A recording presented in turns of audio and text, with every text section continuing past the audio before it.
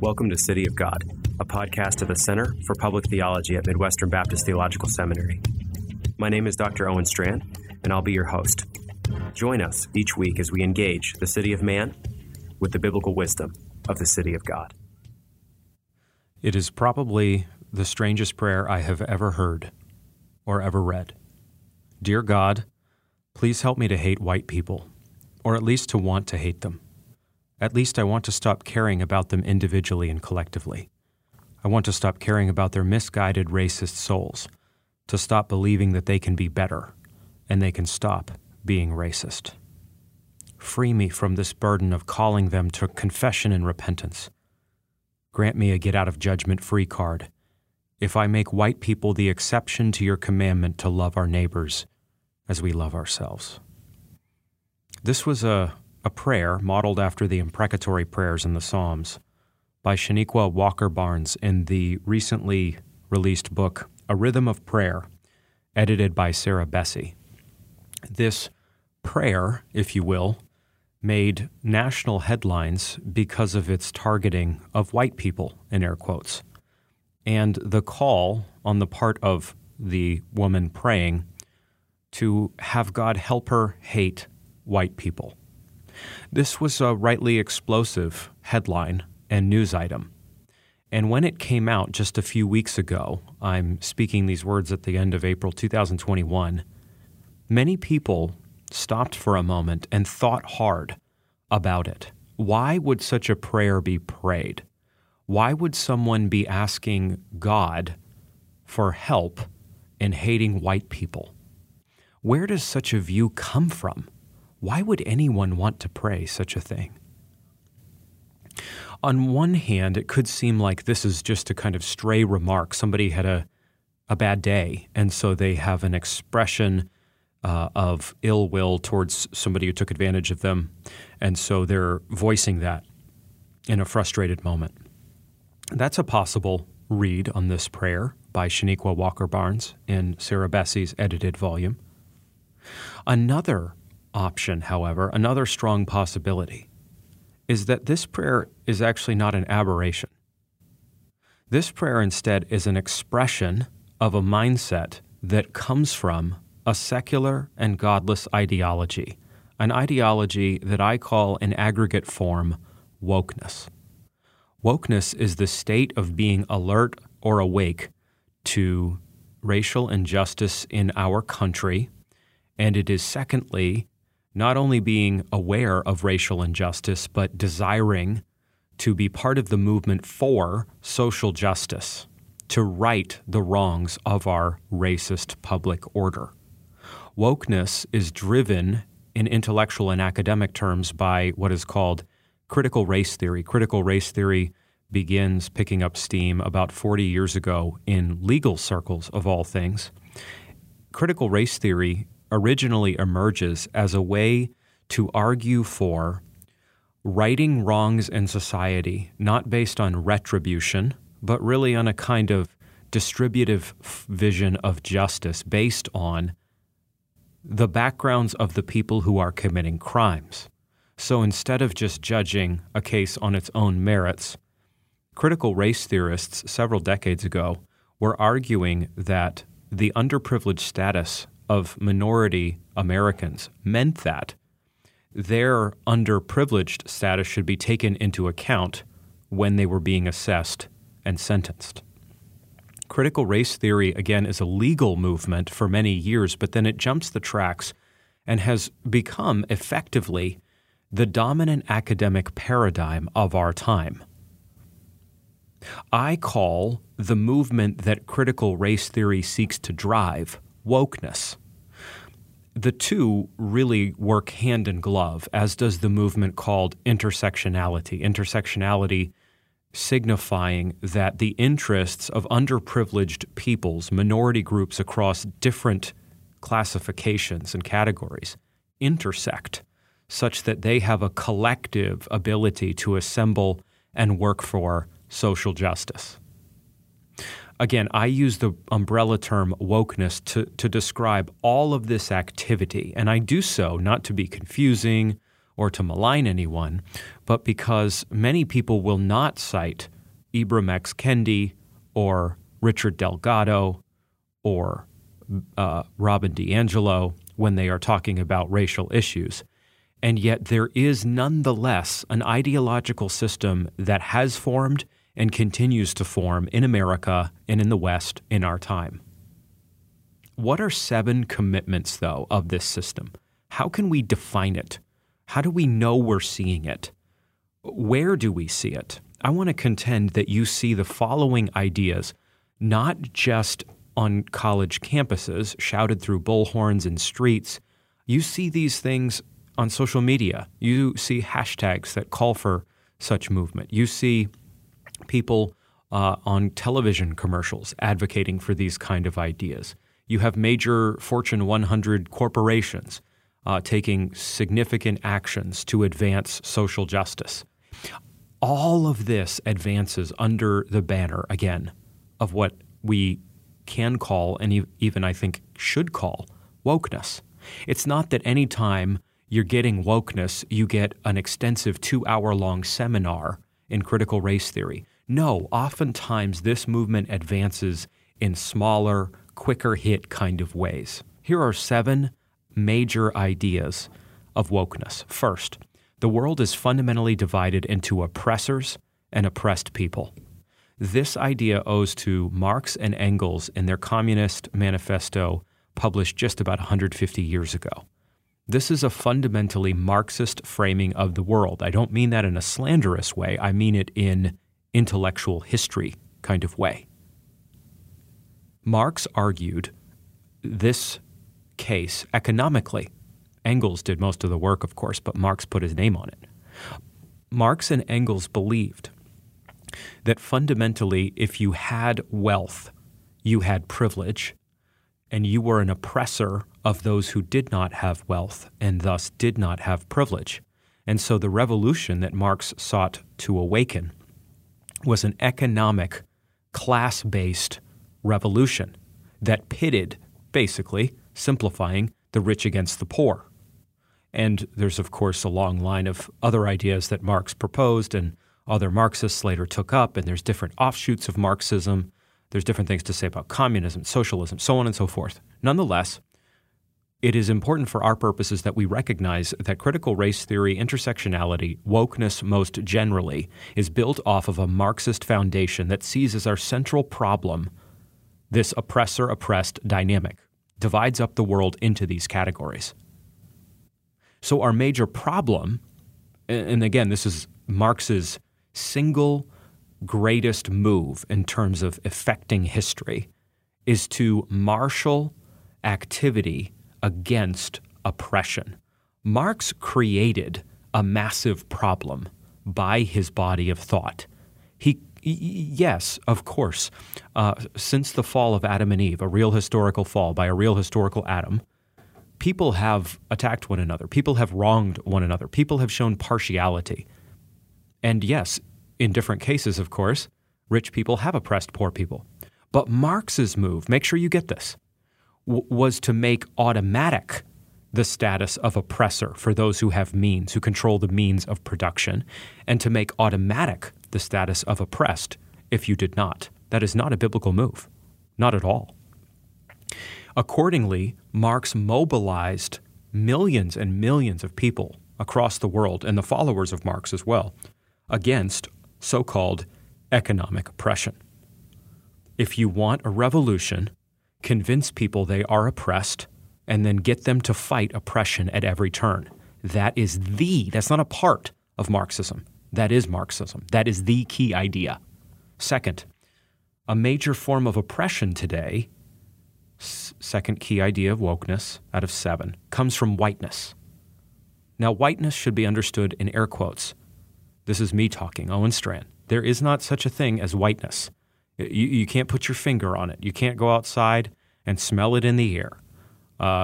You can't tell when you're hearing it talking just by a tone of voice. Whiteness is a construct. The Bible gives us no grounding for whiteness and blackness and other variations of color and sort of subspecies of humanity based on skin pigmentation or lack thereof.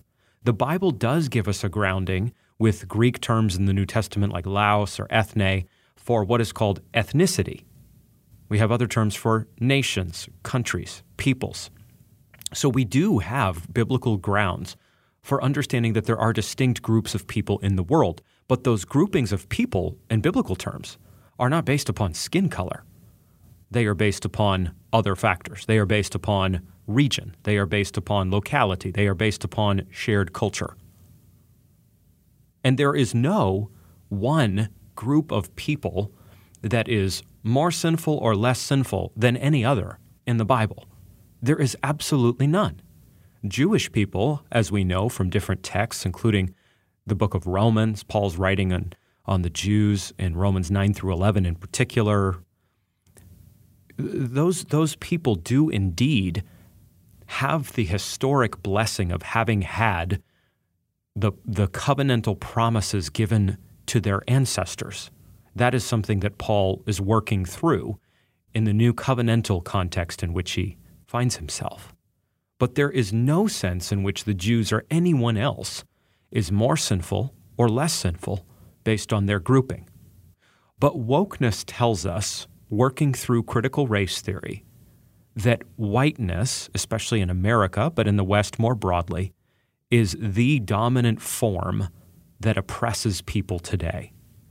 What this means by extension, then, is that if you have white skin or if you fail to challenge those who benefit from whiteness, you yourself are an oppressor. And this is all based in, historically, America's troubled racial past with, in real terms, again, this is me talking, this is me assessing this, slavery, Jim Crow, segregation being based on a false conception of whiteness that is not biblically grounded and is not grounded, furthermore, secondarily and less importantly, in real human experience. There is different skin pigmentation in the world, and yet there are not different species of humanity based on pigmentation or lack thereof. Third, whiteness, created by lots of white people being a majority culture together, according to wokeness, is not a neutral system. It creates a culture of white supremacy. This is the public order in which we find ourselves today, according to intersectionality, critical race theory, and woke voices. We are not simply in a realm in which whiteness is minorly privileged. We are in a system that can be summed up in the very pregnant term, white supremacy. America, many voices tell us today, go to Barnes & Noble, pull books off the shelf in the race category in Barnes & Noble, and you will find one after another that identifies white supremacy as the problem we face, the dominant ailing of this body politic, whiteness. And this is applied, of course, in evangelical terms to the church. Evangelical churches have not challenged the existing social order, this racist order that predominates, and so evangelical churches are guilty of participating in and transmitting white supremacy.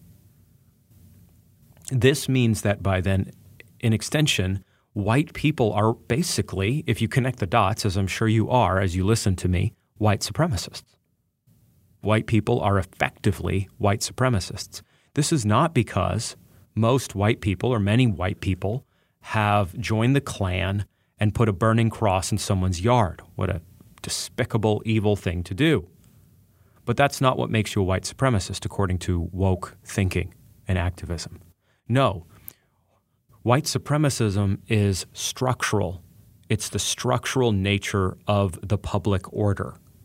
And this is because America is privileged to benefit white people. It is set up as a great game and rigged for the good of white people. And so that means that we find ourselves in a white supremacist order. The ordinary person in America today, whether they have white skin or not, who fails to challenge this order, who fails to get woke, is absolutely part of this system and part of this problem and deserves to be indicted as such.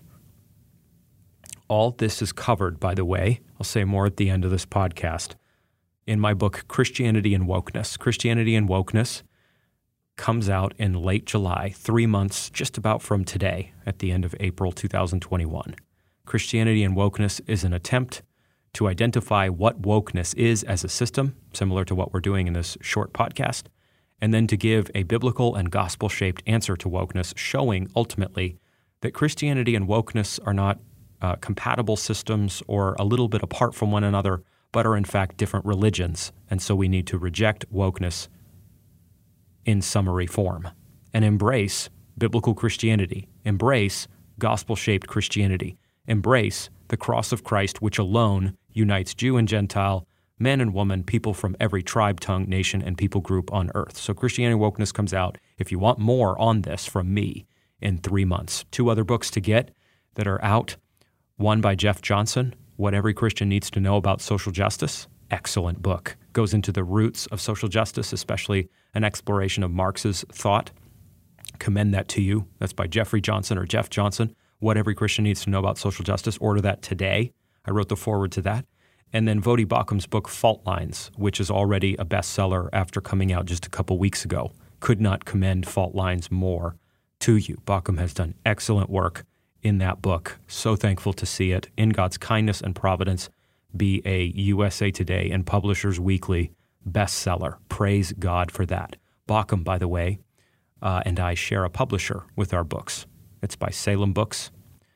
His book is, and my book is. Very thankful for Salem. Fourth, the evils of this culture show up in disparities between groups, and those disparities reveal inequities, and those inequities reveal injustices. So when you're looking at different literacy rates or nutrition rates or life expectancy statistics, you are seeing evidence when you see one racial group doing better than others of inequities and ultimately injustices. Now, if we're assessing data carefully, I'm not a statistician, so let that be said, we need to be very clear that there can be disparities between different groups, and those disparities could reveal inequities and ultimately injustices. That is definitely a possible conclusion for those of us who are fair-minded. And yet we need to be very clear on the other side as well and say, just because there are disparities between groups does not mean that those disparities reduce neatly to a monocausal explanation, that explanation in our time being quite simply racism. Different communities can struggle for different reasons. There is a whole host of factors as to why some groups might have certain statistical rank in one category and even in numerous categories over others. We always want to have an eye to the possibility of injustice. We don't dismiss that. If you're a conservative, theological conservative, political conservative, social conservative, intellectual conservative, as I am, in all of those preceding categories, you should never be closed to data and assume that you know why data is going to be coming out the way it is. But you want to read thinkers like Thomas Sowell and his book Discrimination and Disparities carefully. Sowell is not a Christian, and yet Sowell has done good work in the data to show that you want to be very, very careful, as I said just a minute ago, about overreading data and making easy monocausal conclusions based on stats. You need more substantiation in many cases than is often produced in our time, in our public discussions, to conclude, for example, that whiteness is creating a culture of white supremacy that is keeping whole groups down. It is true that in past days, the false construct of whiteness was used when it was enacted and fleshed into law in the form of, let's say, slavery to keep different groups down. There you have very clear policies and laws and cultural settings that are going to make it much harder for one group, really numerous groups that would share a common skin color, to advance and succeed and thrive. So if we have a similar claim being made today, 2 centuries later, we're not close to that, but we're going to need to see clear substantiation as to why the data is telling us what it is. We're going to need to see proof in policies, laws, cultural settings that show us why racism is keeping people down. We can see that clearly when we look back 200 years ago as just one example. But it is much, much harder to prove the claim of systemic racism or systemic injustice today. I'm not going to say it's out of bounds, but you have to prove it. And if you're going to prove something like systemic injustice, you have to recognize that you are putting a lot on the table to prove.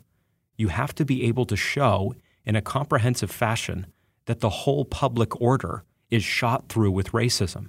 Please hear me. Many people do make that claim, including many people in evangelical circles. Many preachers make that claim. It's easy to make that claim, actually. But it's much, much harder to substantiate that claim. And that's exactly what needs to be done through a fair reading of data. But in many cases today, people are not reading data fairly. They are reading it too easily. They are concluding that there is one explanation that explains a whole number of social and cultural disparities, racial disparities at the core. And we need to be very careful, at the least, about such conclusions. Fifth tenet of wokeness. White supremacy should be vigorously opposed through social justice, anti-racism, and the targeting of white privilege everywhere we can find it. If our chief enemy is white supremacy, then our chief solution is social justice driven by anti-racism. And this means that we need to exchange a retributive understanding of justice, where justice is understood in terms of wrongs being righted through retribution, not through distribution. That vision of justice must be replaced with distributive justice, leftist justice, in truth, such that we can grant everyone the same living conditions. The concept of social justice is advanced by many people in many different camps today, but it boils down to the basic idea that if we can dismantle the system of privilege that is found everywhere and yet very hard to spot in terms of policy, law, and cultural settings today, then we will be able to lift everybody up to the same place in society. We will not have inequities anymore. Remember that inequities reveal injustices. So if we can just rework the justice system and not have it be fundamentally about recompensing wrongs with the appropriate administration of response, legal force, punitive reaction, if we instead can make society about getting everybody to the same playing field, then we will have social justice. Many Christians, along with many conservatives, would respond to social justice ideology by saying, no, we should not hinder anyone from participating in the society, like Jim Crow law did, for example. That's evil. But we cannot grant everybody equality of outcome. So yes, let's work for equality of opportunity. Let's not place any unfair hindrances on one group over another. But let's also recognize that we're going to be unable to give everybody equality of outcome. It's simply not possible. It's not possible to get everybody to earn the same wage. Why? Because it's not possible to get everybody to work as hard as the hardest working person. There's always going to be conditions that inhibit us, certain numbers of us, from hitting our peak performance for all sorts of reasons. Look, let me illustrate this. My friend Jeff Johnson helped flesh this out in his thinking. When it comes to playing professional basketball, I was not discriminated against. I desperately wanted to play professional basketball when I was a boy, when I was growing up. And I had, thankfully, equality of opportunity. Nobody out there had put an embargo on the professional basketball career of Owen Strachan, hailing from coastal Maine. There was no word put out among professional basketball scouts and coaches and administrators saying, hey, keep an eye out for this dude. He loves to shoot the three, but we don't want him to make it to pro basketball. No, I had equality of opportunity. So I worked hard on my game. I went to basketball camp. I tried to hustle. I listened to my coaches. I generally did what I was supposed to do. I became a decent basketball player. I was a starter in high school. I got lightly recruited to a few very small Maine colleges. And so, that was a good outcome for me. I had opportunities. I didn't have all the opportunities that everybody else had. I didn't play on an amazing AAU team or something like this. I didn't live in a region where there was as advanced a basketball culture as there are in some places in America. There's no way to guarantee those kind of conditions. No one held that back from me. No one held me down. No one kept me from that. But I didn't have access to what some people did. Nonetheless, I had equality of opportunity, by which I mean no one was barring me from accomplishment in basketball terms. But I was in no way guaranteed equality of outcome in playing basketball, was I? Nor do I deserve to have the equality of outcome. The equality of outcome I desired, as I expressed just a minute ago, was to play professional basketball. Well, if I had the same equality level as LeBron James and Michael Jordan and Rajon Rondo and Rafer Alston and a host of other basketball players I could name, but I'll spare you, I would have played in the NBA. I was not discriminated against. I was not wronged. I was not able, for a variety of reasons, to make it to the NBA. So I did not enjoy equality of outcome. I did enjoy equality of opportunity. People recognize equality of outcome as ridiculous when it comes to sports. Everybody doesn't deserve to play professional sports who likes them. And yet when it comes to public life, when it comes to society, when it comes to economics, when it comes to our living conditions, we have the arguments trotted out that supposedly support equality of outcome. Look, we would love for everybody to have the same living standard, but that's just not going to happen, and there is no way for our government, for our public order, to make that obtain for every citizen. It sounds good. I understand. There's a pull to that. There's an appeal to it. It does sound wonderful to lift everybody up to the same level. And I think, by the way, Christians and conservatives by extension need to acknowledge that there is a force and a power to this argument that pulls at many people. And we understand that. But ultimately, in a fallen world that Jesus has not made right, such a vision is utopian and impossible to pull off. So what we can do as believers is work to give people equality of opportunity while recognizing we're never in any category going to have equality of outcome. And so we should not at all support policies, measures, candidates, parties, groups that argue for that very mistaken idea. Sixth idea, we need to wrap up here. Any form of privilege and oppression that stems from heteronormative, white, capitalist, patriarchalist structures must be opposed. This is really a nod to intersectionality, because intersectionality says we don't just have inequity in terms of the races, white and black primarily, and people of color more broadly. We have all sorts of oppression going on. Slim people, the argument goes, according to intersectional scholars, oppress fat people. Able-bodied people oppress disabled people. Those who have authority in a leadership position oppress those who do not have authority. Those who are so-called heterosexuals, those who are straight, oppress so-called sexual minorities. This language has even infiltrated evangelical circles.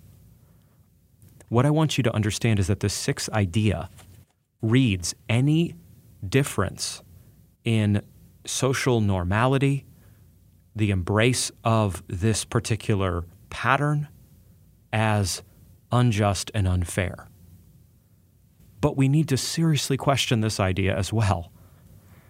The fact that there are at least a good number of people who are in the target weight zone they're supposed to be in according to their doctor does not mean that those who are outside of the target weight zone and who are in an unhealthy ranking are being oppressed. Let me use language I used a few minutes ago. It's possible that slim people are oppressing fat people, people who are overweight, but you are going to have to work hard to show me that such a stance is part of the system, is part of our systemic order. I think what is actually happening with these ideologies, with wokeness most broadly as the kind of parent or umbrella movement, is that we're being trained now to read authority and majority culture and normal human experience as instituted by God in His common grace as a hostile reality. These things are hostile realities.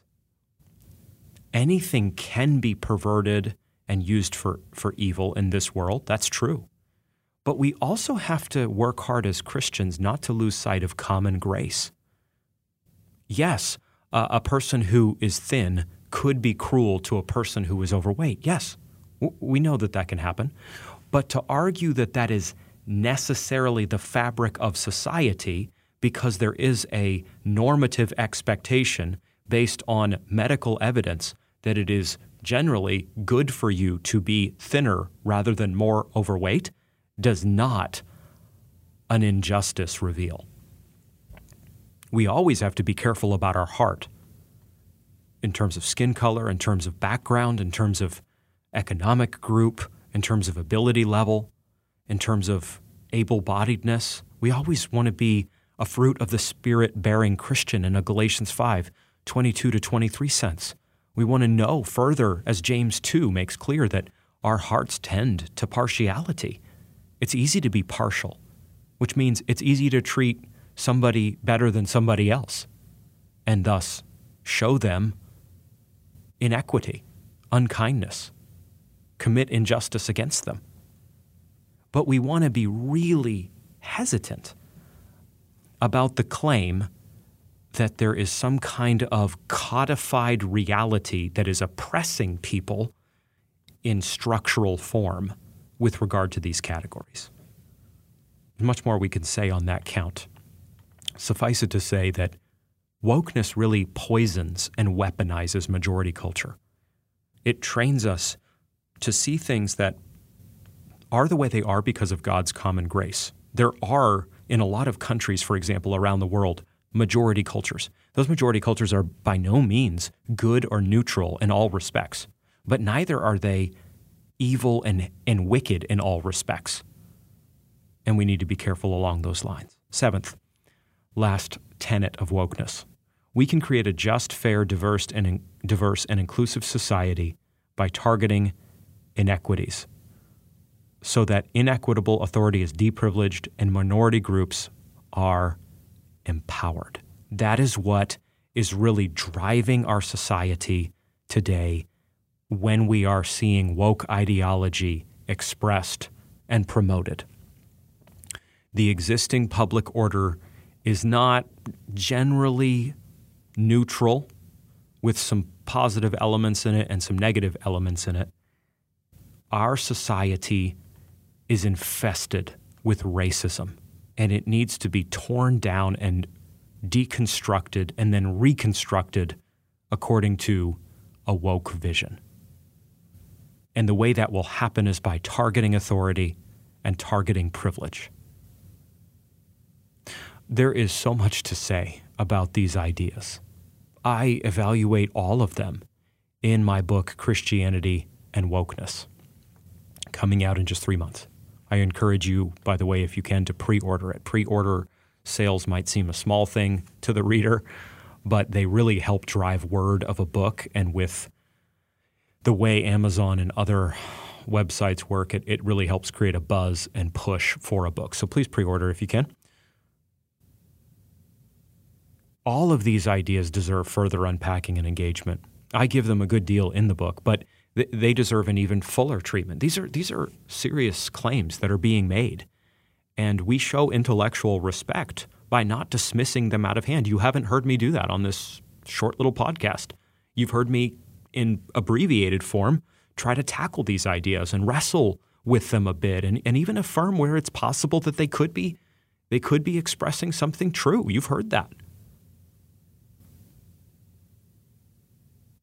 But what we need most of all in these discussions is to know what the Scripture teaches about unity and justice and fairness. And in order to give, in summary form, the biblical answer on these matters, you cannot go anywhere other than the cross of Christ. And you need to go to a passage like Ephesians 2:11-22. You need to recognize that there is long-standing tension between Jew and Gentile in Ephesus and throughout the Greco-Roman world. And the Apostle Paul does not offer up reparations as the means by which peace will come between these people groups. The Apostle Paul does not turn attention among the Ephesian church to political rulers and encourage the church to contact their local senator or public official in order to advance legislation that is going to make society fair and equitable.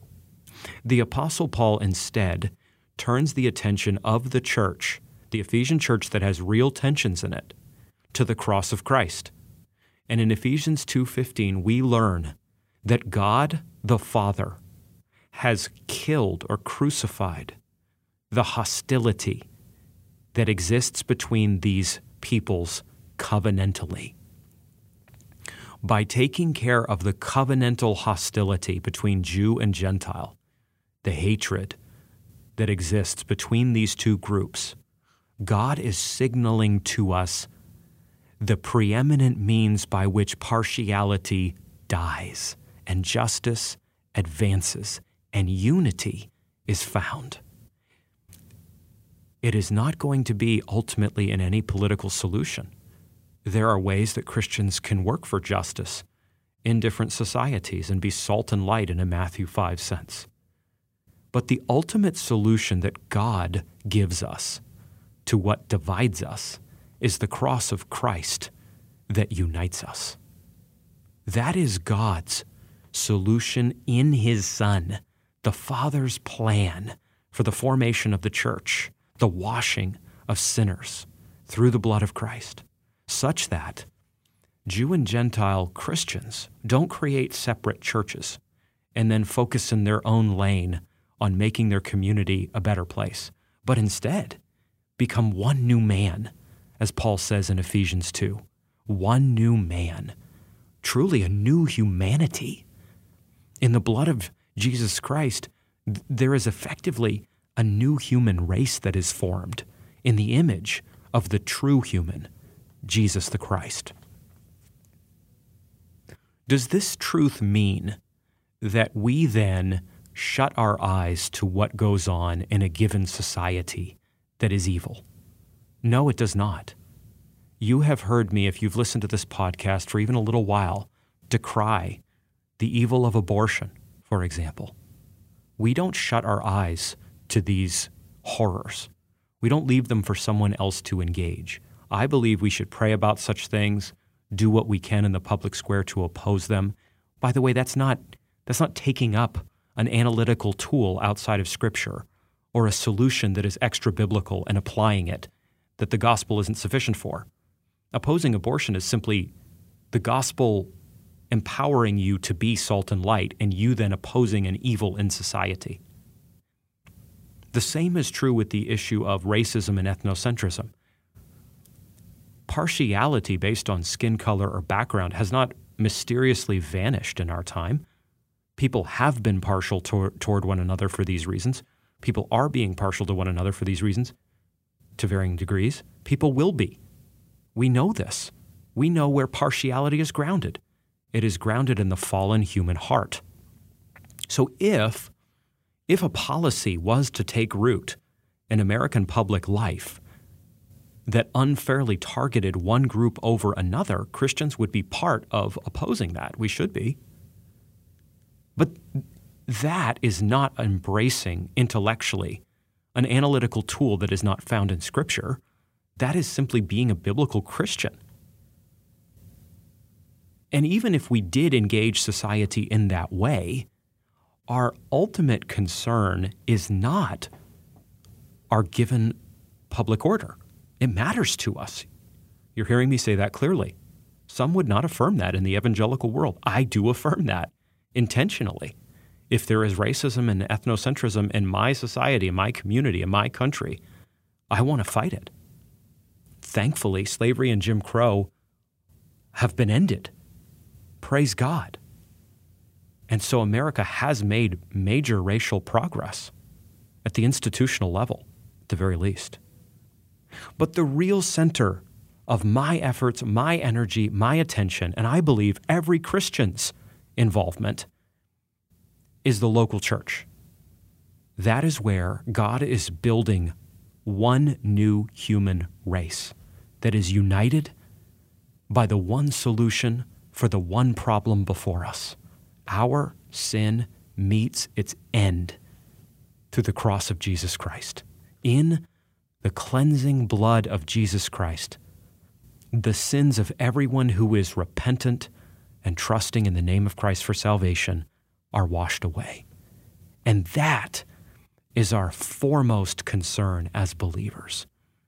The people, the household, Ephesians 2:19-22, that the Father is building through his Son by the power of the Spirit. Embracing such a truth does not force a choice between loving the local church or having some concern for society. I believe we have both. But I also believe that every Christian is called to base our hope in God and God's foundational and fundamental work in this fallen world is not to make everything great in societal terms. Things will rise and fall. Christians will be a part of that. But God's foundational work is to save a people for himself in keeping the terms of the ancient covenant made with Abraham. Terms that were first expressed in the Old Covenant administration and are now expressed in the New Covenant administration that has come through the person and work of Jesus Christ. God is building a new human race. And repentant sinners of every background, every skin color, every tribe, tongue, nation, people group on earth are a part of that new human race. Friends, we could say so much more. These subjects deserve much more treatment. I pray my book and other books can be a resource toward that end. But what I want to leave you with is not concern over American social life, concerning as it often is, genuinely so. What I want to leave you with is hope, the hope of the gospel, the hope of what God is doing in Jesus Christ. He is taking people who have nothing in common, and like Jew and Gentile, who have been at war with one another perhaps in terms of background, lineage, family inheritance, and he is bringing those people together in local churches where they are a display of the uniting power of the gospel. Remember that the gospel is the power of God, Romans 1, unto salvation. It's the power that takes dead, hell-bound sinners like you and me, makes us alive through regeneration and then conversion that follows, and then unites us as members of the universal church, but also of the local church. Friends, this is a great time, in conclusion, to join a local church. And this is a great time for you to find a strong Bible-preaching local church. If you're in a church that is not preaching sound doctrine on these matters or other matters, I don't encourage you to leave in a storm. I encourage you to try graciously to encourage your elders, your leaders in the church to cling to sound doctrine. But if your local church stubbornly refuses to do so, then it is time for you to leave. And it is time for you to find a sound congregation that is going to feed your soul the Word of God on a week-by-week basis and is going to call you to serve and find great fulfillment in serving your church in whatever form.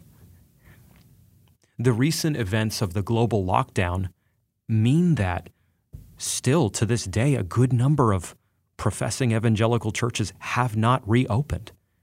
If you are in such a situation, or if you are in a congregation that is drifting tragically from the truth, it is time for you to pray, think hard, take counsel, have gracious conversations as you can, and then if you are not in a sound place, if you're not in a sound body, it is time for you to find one for the good of your soul. Listen, friends, life is short.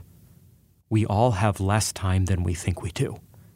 Even if we have decades and decades to live, it goes in a blink. The most important reality we have is our everlasting soul. And many of you out there have a spouse and have children to care for. Hear this challenge. If you are, for example, the head of your home, husband and father, it is time for you to consider these things. And it is the time for you to put your family in a congregation, even if you have to drive a good bit to it, where they will feed on the Word of God, where they will be confronted with the reality of their sin, where they will drink deeply from the gospel of grace. We are in a context when professing Christians pray imprecatory prayers against people of different skin color than them. Satan is seeking to divide the church. Satan is seeking to drive people further away from one another who are not even Christians. We're already alienated from one another in our sin, even as we have anthropological unity in being image bearers, though fallen image bearers. And yet Satan wants to divide anyone he can. Satan wants to send us all to hell. He'll do that if he can. Praise God. God is much stronger than Satan. Jesus has overcome the world. So it is time for us to recognize that wokeness is not a trifling ideology. As a system, it is a religion, and it is a religion that is not Christianity. It's not just not the gospel, in fact, it is an anti-gospel ideology. People around us want to hate one another. Let's reject that hate. Let's cling to unity in Christ. Let's rejoice that many of us are members of local churches that are uniting people who have nothing in common in terms of their background and other factors. And let's not pray imprecatory prayers against one another. Let's not fight with one another. Let's instead pray that God will only more and more and more save desperate, wicked, undeserving sinners like us, give us everlasting life, and unite us as the one new humanity in Jesus Christ. Thanks for listening to City of God, a podcast at the Center for Public Theology at Midwestern Baptist Theological Seminary. We're so thankful you stopped by. We encourage you to continue to join the conversation at cpt.mbts.edu, the official website of the center. And we encourage you to follow us on Twitter and Facebook as well. Join us in coming days as we continue the conversation on what it means to be the city of God in the city of man.